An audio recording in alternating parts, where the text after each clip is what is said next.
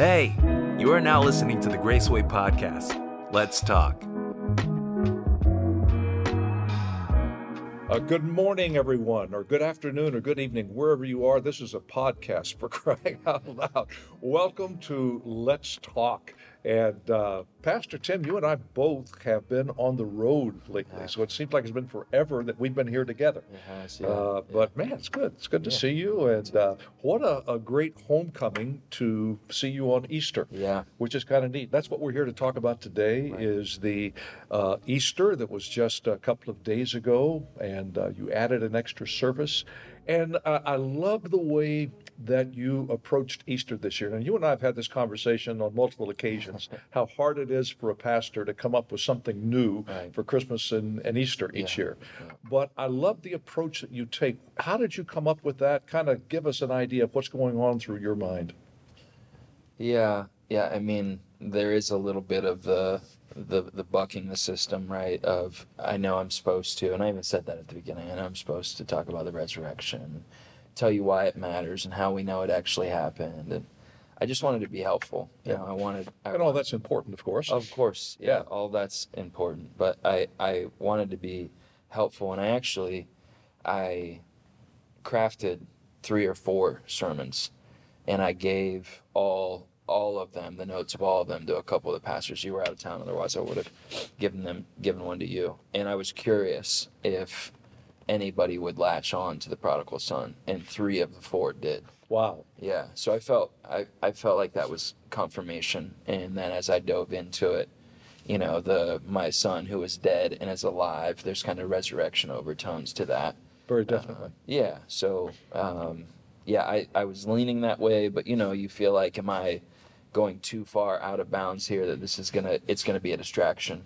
Yeah. But then, you know, when 3 of the 4 pastors, given 3 or 4 sermons, all said, you should do this one, I felt like, all right, Lord, let's give it a shot. You know, that passage in Luke has been a favorite of mine for a long time. Yeah. And honestly, this sounds kind of weird, but to me, I think it's one of the most theologically significant passages in the New Testament. Agreed. And because of that, I want you to talk about this for just a little bit. And I know you explained it quite well in your message, but you correctly said we often call this the parable of the prodigal son. Right. But the real title that Jesus gives it, it's the story of 2 brothers, a man who had 2 sons. Let's talk about that. Explain that a little bit. Yeah, well, I mean, to piggyback your first, I said this, Tim Keller says that if the Bible is a lake, this is the point in the lake where you can see to the bottom. Yeah. You know, it's the point. Which is a much more eloquent way of saying what I just said. But leave it to Tim Keller. Yeah, leave it to Tim Keller. Yeah. Yeah, but so much depth, so much clarity, and just even personally, once I kind of got my arms around the actual title and the actual content, was really kind of a deconstructing and rebuilding story in kind of my theological framework. So a really personal text for me. But you know, so many times we like Rembrandt's picture of just the prodigal coming home. Right. We kind of latch on to the idea of God redeeming the rebellious, which of course is true. Right. It's just not Jesus's point. And the point is not as much about who goes to heaven and who goes to hell. That's right. You said it this way. You said this is a story that redefines who God is as Father. Yeah, absolutely. And you know, especially with how much the family has struggled over these last few generations. I don't really know anybody who doesn't know somebody who has, you know, we kind of condescend, we say daddy issues, but have father issues. And just acknowledging that the enemy wants it that way, that Father, it was Jesus's favorite title for God. And I love the idea that this is Jesus presenting the Father as he knows him to us, acknowledging that we don't know him well or that we misunderstand him. Sure. We don't picture God willing to embarrass himself, be shamed, be dishonored. You know, we think about that theologically, but not as much relationally. Right. And so the story is, you know, as Jesus' stories tend to be, pretty masterful at getting into the cracks of our psyche and our theology in a way that kind of unsettles and recasts in a way that I think is really redemptive and helpful. Yeah, I totally agree. And it's such a story that it's so hard for modern Western people to Yeah. grasp the story because there's so much subtlety Yeah. of Middle Eastern culture in the time of Jesus that Right. you totally miss and miss the whole point of the story. Yeah, you do. And yeah, having just been in the Middle East, it's a little bit more fresh, right? It kind of made a little bit more sense to me. Yeah, But yeah, so many, and Jesus did this, right? Jesus did what we sometimes struggle to do. He contextualized everything that he said. right. Was always kind of grappling with the culture and perspectives, and was never just doctrinal for doctrine's sake, but was always using the culture in redemptive ways. And so yeah, so much, from the dad running to the property not just being the land but the identity to all of it. Well, And, even today, you've just been in the Middle East. It's hard to imagine an older Middle Eastern man running under any circumstance. yeah, and specifically where I was, these guys with the big mustaches, and Hey, they just no, I'm a fan. Don't get me Yeah. wrong, but yeah, always you watch it. Everybody's in a hurry except the older men. yeah, Still, yeah, and you kind of watch older men walk through crowds, and they kind of part like the Red Seas. Yes. They just have kind of their own cadence and temperament about them, and you can tell that they know. Oh, yeah. right? And so yeah, I didn't have any problem picturing the father in this, but in a more benevolent and relational way. Well, I loved hearing you work that story and having preached on that myself Yeah, a number yeah. of times through the years. I knew Right. exactly where you were going, Right, but right. masterful job. But let me ask you a question now, because you've talked about how this redefines God as Yeah. Father. I think most of our viewers know this, but maybe some don't. You are a dad of three great kids, I am, yeah. ranging from teens down to elementary Yeah, school. yeah. So what are some of the takeaway applications or pro tips that you would give to parents to Oh, take wow. away from this story? I love the resilience of the dad in this. He is dishonored and embarrassed on both fronts, Mhm. right? One son who's condescending and arrogant, and the other son who's rebellious and destructive. And his response is exactly the same. And I mean, I think that, especially for Christian dads, we always would like to say that we could be gospel centered in our responses. We could be resilient in grace and kindness. But I mean, the dad, who doesn't want this dad, right? Who doesn't want the dad who shames himself for the betterment of the kids, who runs through rejection and dishonor to be benevolent and gracious? And so, I don't think it was Jesus's point to create conviction around it. But if you just look at the dad, I mean, it's a great example of who you would want to be. Yeah. It's a little bit discouraging because I think for me, this probably isn't where you were wanting me to head, but a great dad who still had issues with both kids. Yeah, the rebellious kid and the good kid. And the good kid, yeah, And they were both out of fellowship with the dad. Yeah. So I think that's a little bit discouraging, in another sense, comforting that there are some movements that say everything in your house is your responsibility and your fault, and that's clearly not true in this story. But I think a dad to emulate, and I think just so many of us we don't our dad wasn't around, or we didn't have a good relationship with. Right. And I think it's hard to become something that you don't feel like you've ever experienced or seen. Sure. And so the father with these two sons is a great character to emulate. And I think that if he were the dad, the poster of the dad you had on the wall kind of thing, you'd be in the range of a pretty solid dad. So yeah, you love him easily, Yeah. right? And you feel resentment for him when both his boys are being obnoxious. And of course, this is Jesus' point. He's Yeah. being accused of hanging out with all the wrong people. Yeah. Being soft on sin. Yeah, exactly. Yeah, and which brings me to another point that you made that I thought was so powerful. You said, learn to repent for something other than sin. Yeah. Work that for us a little bit. That you did a great job, but that needs a refresher, I think. Yeah, and this was Because that's so hard. it's a game changer. We have a hard enough time repenting of sin, right? Of the obvious things which the younger brother emulates. But I actually think the repenting of your rightness, especially in the church, Jesus is talking to the Pharisees whose identity is wrapped up in how right they are in all of these ways. And he's trying to say, for all of your rightness, you're still outside of relationship. And I think that even today, we still have a checklist: theological, doctrinal, behavioral, relational, moral, now political, right? This is the way that you are supposed to operate. And Christians can really find their identity in their rightness.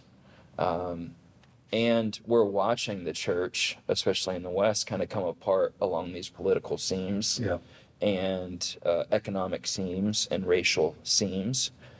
And, everyone thinks they're right while division is happening, while love is not occurring. And at a certain point, even if you can be right for the wrong reasons and you can be right, but the wrong way. Yeah. I think I said that right. But, and I think that as Christians, we have to get a little bit more holistic in our repentance, that God isn't only looking for your action to be repented of. He's looking for your heart and your motivation and your idolatry to be repented of. And, both boys in it had something they loved more than the father. One wanted the affirmation of his rightness. The other wanted freedom to go, self-discover, do whatever he wanted to do. And they both used the father as a means to an end. And I think that it would be really naive of us to say that that doesn't happen in the church today, doesn't happen in our own lives, that we see our behavior, our good behavior, as a means to an end. It's why we're offended when bad things happen. It's why we're offended when God runs us through valleys. Even though he promises to be with us, we still have this sense of, I don't deserve this. And that's a great red flag when you find yourself offended by God's sovereignty and plan in your life. I don't deserve this. Why are you doing this to me? That's a great red flag that you have potentially been utilizing God in what you think his standard is for you as a means to an end, like comfort, happiness, fulfillment, whatever it is. Instead of God is both the means and the end for a Christian.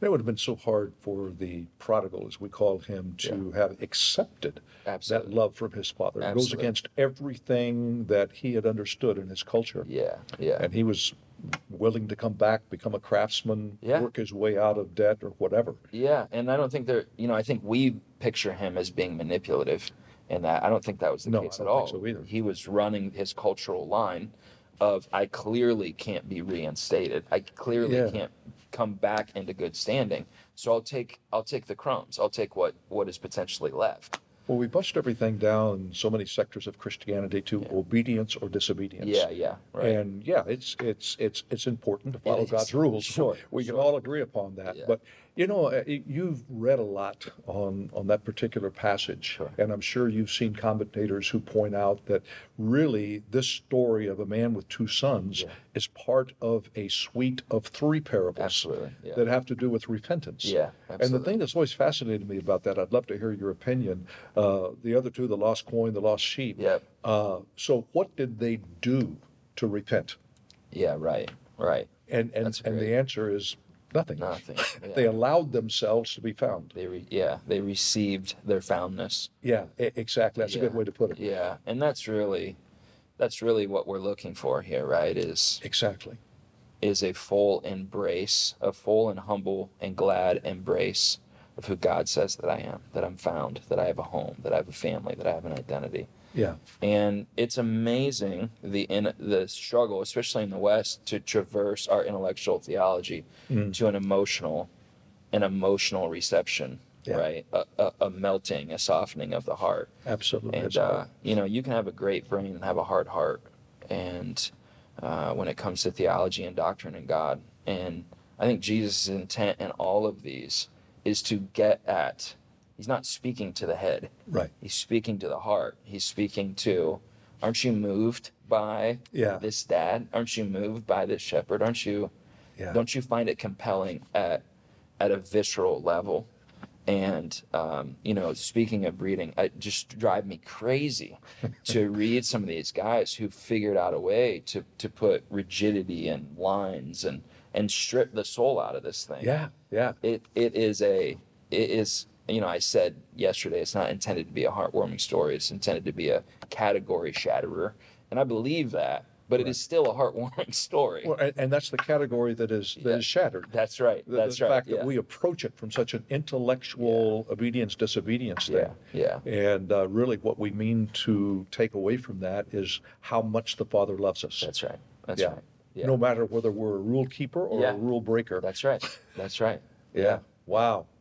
Oh, that's a lot for us to think about. And I love the setting, the Easter setting, and the theme of just come on in. Yeah, come on in. And the end of the story. And it's interesting because the story is a cliffhanger. It is. With the father outside the house. Yeah. With the son who has brought more shame upon him than the other son. Yeah. Because the prodigal, as we call him, he left privately. Yeah. And the other son has now publicly shamed his father in front of 100 or 200 invited guests. Yeah, exactly. Yeah. And the father's still there expressing his love, trying to get him to come in. Yeah, it really, it's a scary might not be the right word, but it's scary for me because the older son cannot see the irony of his outrage. Yeah. And sin and error, pride does that to us, right? I can see why you offended me and not how I offended you. I can see that you should forgive me, but not that I should forgive you. Right. I can see that you're this or that, but I can't see it in myself. And really of the two, the older son's shaming is more outrageous. Yes. And he had all the right positions. He had all the right positions. And all the right things that he had done. Yeah. But could not see his need. Couldn't see it, and might have even felt like it was proper for him to correct the father, but in turn, he shames the father even more significantly than the younger. Yeah. And I think the subtlety of religion and arrogance should startle a Christian who wants to be gospel-centered and humble in heart. It should be really sobering, I think. Yeah, the way that you explain that, I just see that as such an important story for the American church today. Yeah, I agree. With all of our self-righteousness. You know, I've got the right position on this, I've got the right position on that. Yeah. How come you can't see this? Yeah. And nobody's trying to say you don't have the right position, but it is the acknowledgement. It's not the issue. Yeah, it's not the issue, right? It's just the acknowledgement that you can be right and be lost. You can be right and in the wrong way. And God appears to care about both. Yeah, exactly. And that's the humbling thing, right? That's the humbling thing. Yeah. Well, Pastor Tim, that is great to see you again, likewise. And just excited. And folks need to know next Sunday is a special day in the life of Graceway. This church turns 89 years old. 79. Oh, 79. I'm sorry. We're not there yet. You see, because I'm approaching that age.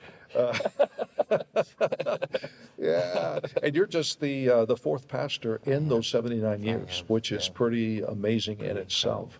So if you're listening to us and it's still in time for you to join Graceway the Sunday after Easter, that's coming up. But whether you are able to do that or not, because we have people that listen to us all over the world, please subscribe to the podcast. Let us know what you think about it.